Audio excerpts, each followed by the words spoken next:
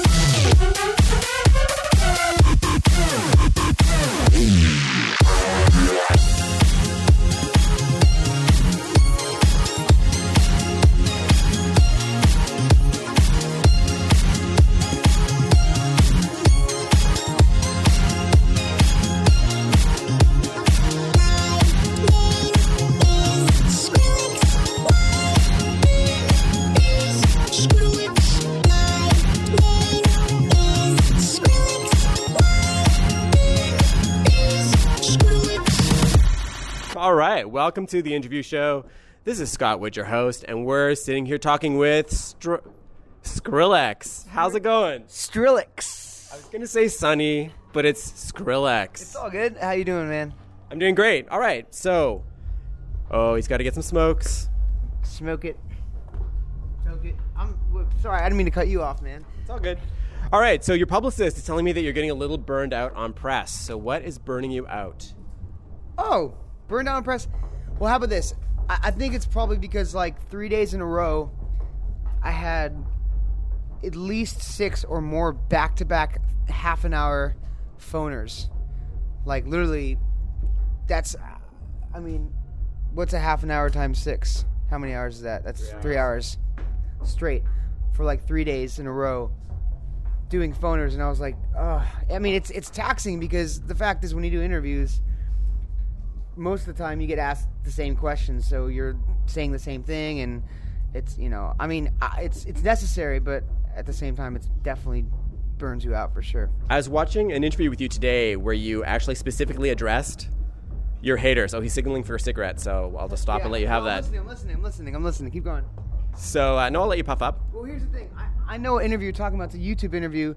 It's funny because that interview was a very long interview, and we talked about a lot of things. And they asked about the hating thing, and of course I was talking, but they edited it into a way it was all about haters, where it really wasn't. I don't really care. If someone asked about something, I'll answer it, but you can edit an interview in a way to where it can sound like it's geared towards one thing, especially when the title of the YouTube video is Sonny Speaks Back to the Haters, or Skrillex Speaks Back to the Haters, and it's well, we talked about a lot of things, but they definitely narrowed it down to that. I don't really care. I don't think about that. I make music for myself and the people who enjoy it, and no matter who you are, and no matter if you're as cool as Radiohead or whatever, there's people that are gonna hate you. But I don't even know if they really hate anything. Hate is such a strong word and a kind of an evil, morbid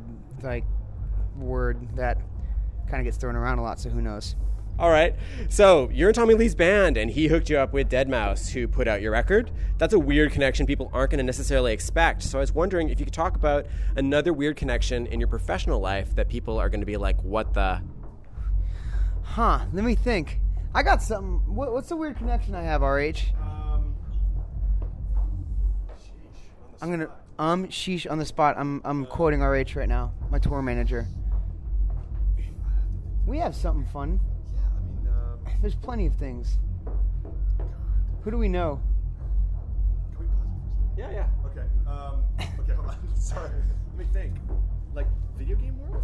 Just whoever, random people we... CC? No. I don't know. Here's some there you go. Here's some kind of fun. Ashley, I forgot her last name. She's one of the main WWE wrestler superstars, and she hit me up a long time ago about my music and stuff like that on MySpace, and she's superstar in that world.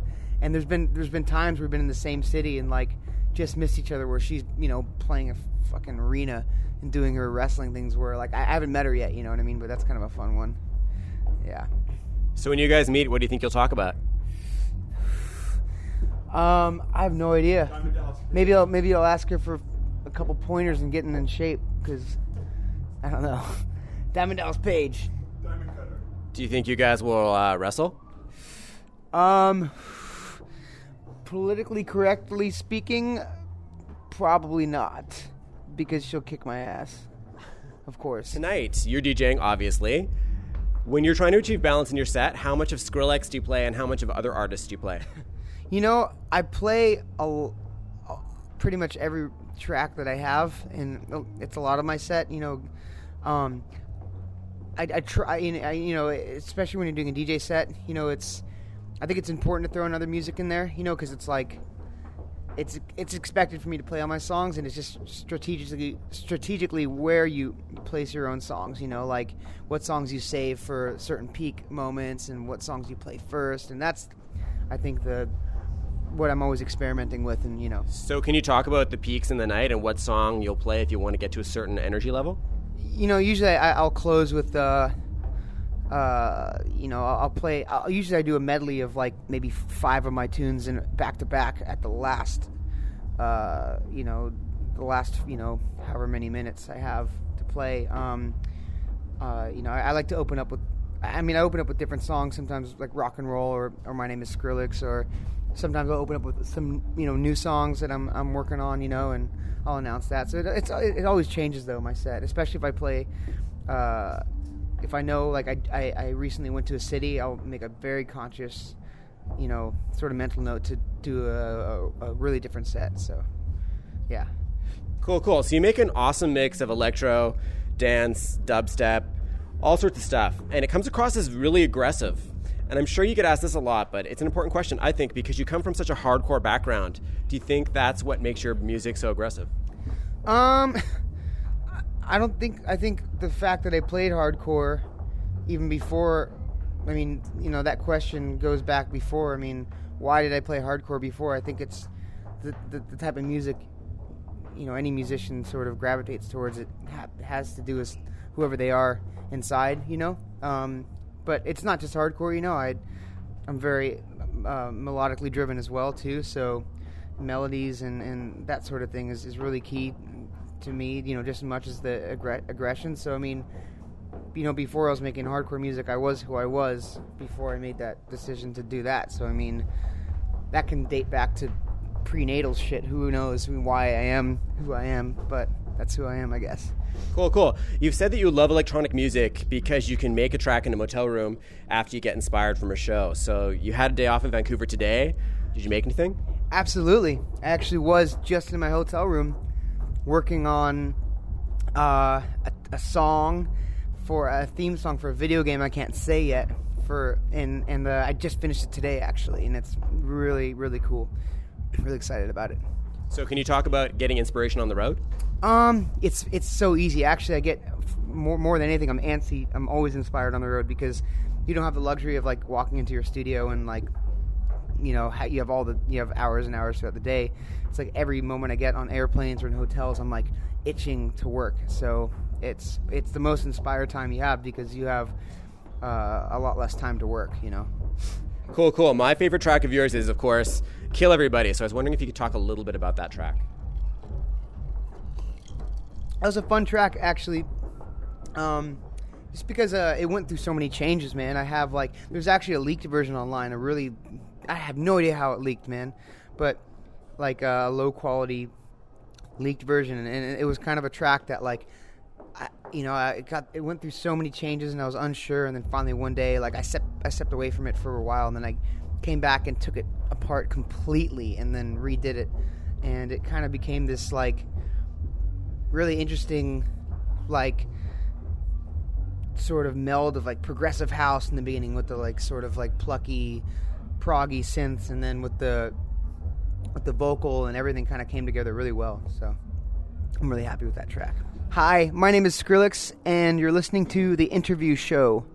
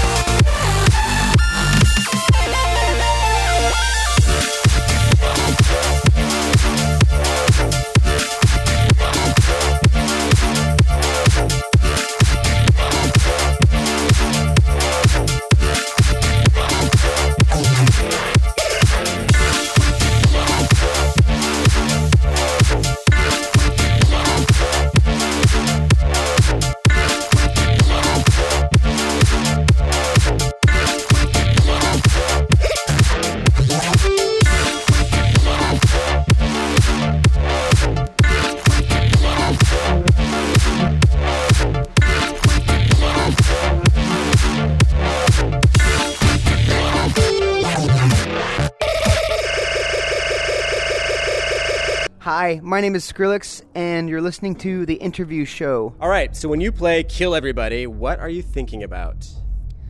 I'm thinking about how loud the crowd is going to scream the lyrics every time, and then how awesome it is when the song drops. Yeah. So when you wrote the song, who were you thinking about?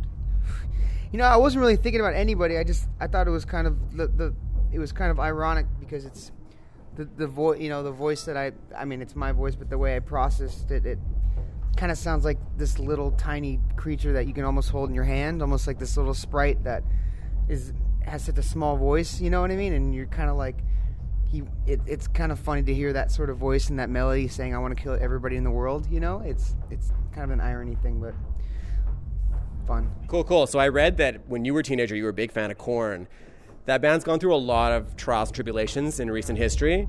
Korn, I mean, I was 9 years old, and I was in a thrift store, and there was a little 25-cent basket. And in that 25-cent basket, I found a cassette tape with a white sleeve over it that said Korn, and then there's 3 tracks. It was Clown, Blind, and Faggot, and it completely changed my life. And that was the first alternative sort of, I mean, I listened to music growing up with my parents and stuff, classic rock, but that was the first thing I discovered for myself. So as far as what they went through, I think every band, no matter who you are, every artist kind of, is always experimenting and doing new things, but they're an incredible live band still. And, I'm friends with all those guys as well, and it's cool to, I don't know what I'm saying, but you get what I'm saying. What's it like to be friends with people that you idolized in your youth? It's awesome, man. I've definitely come full circle with a lot of people that I've huge fans of, people that I'm working with now, and it's great, because they're your friends, but at the end of the day too, like,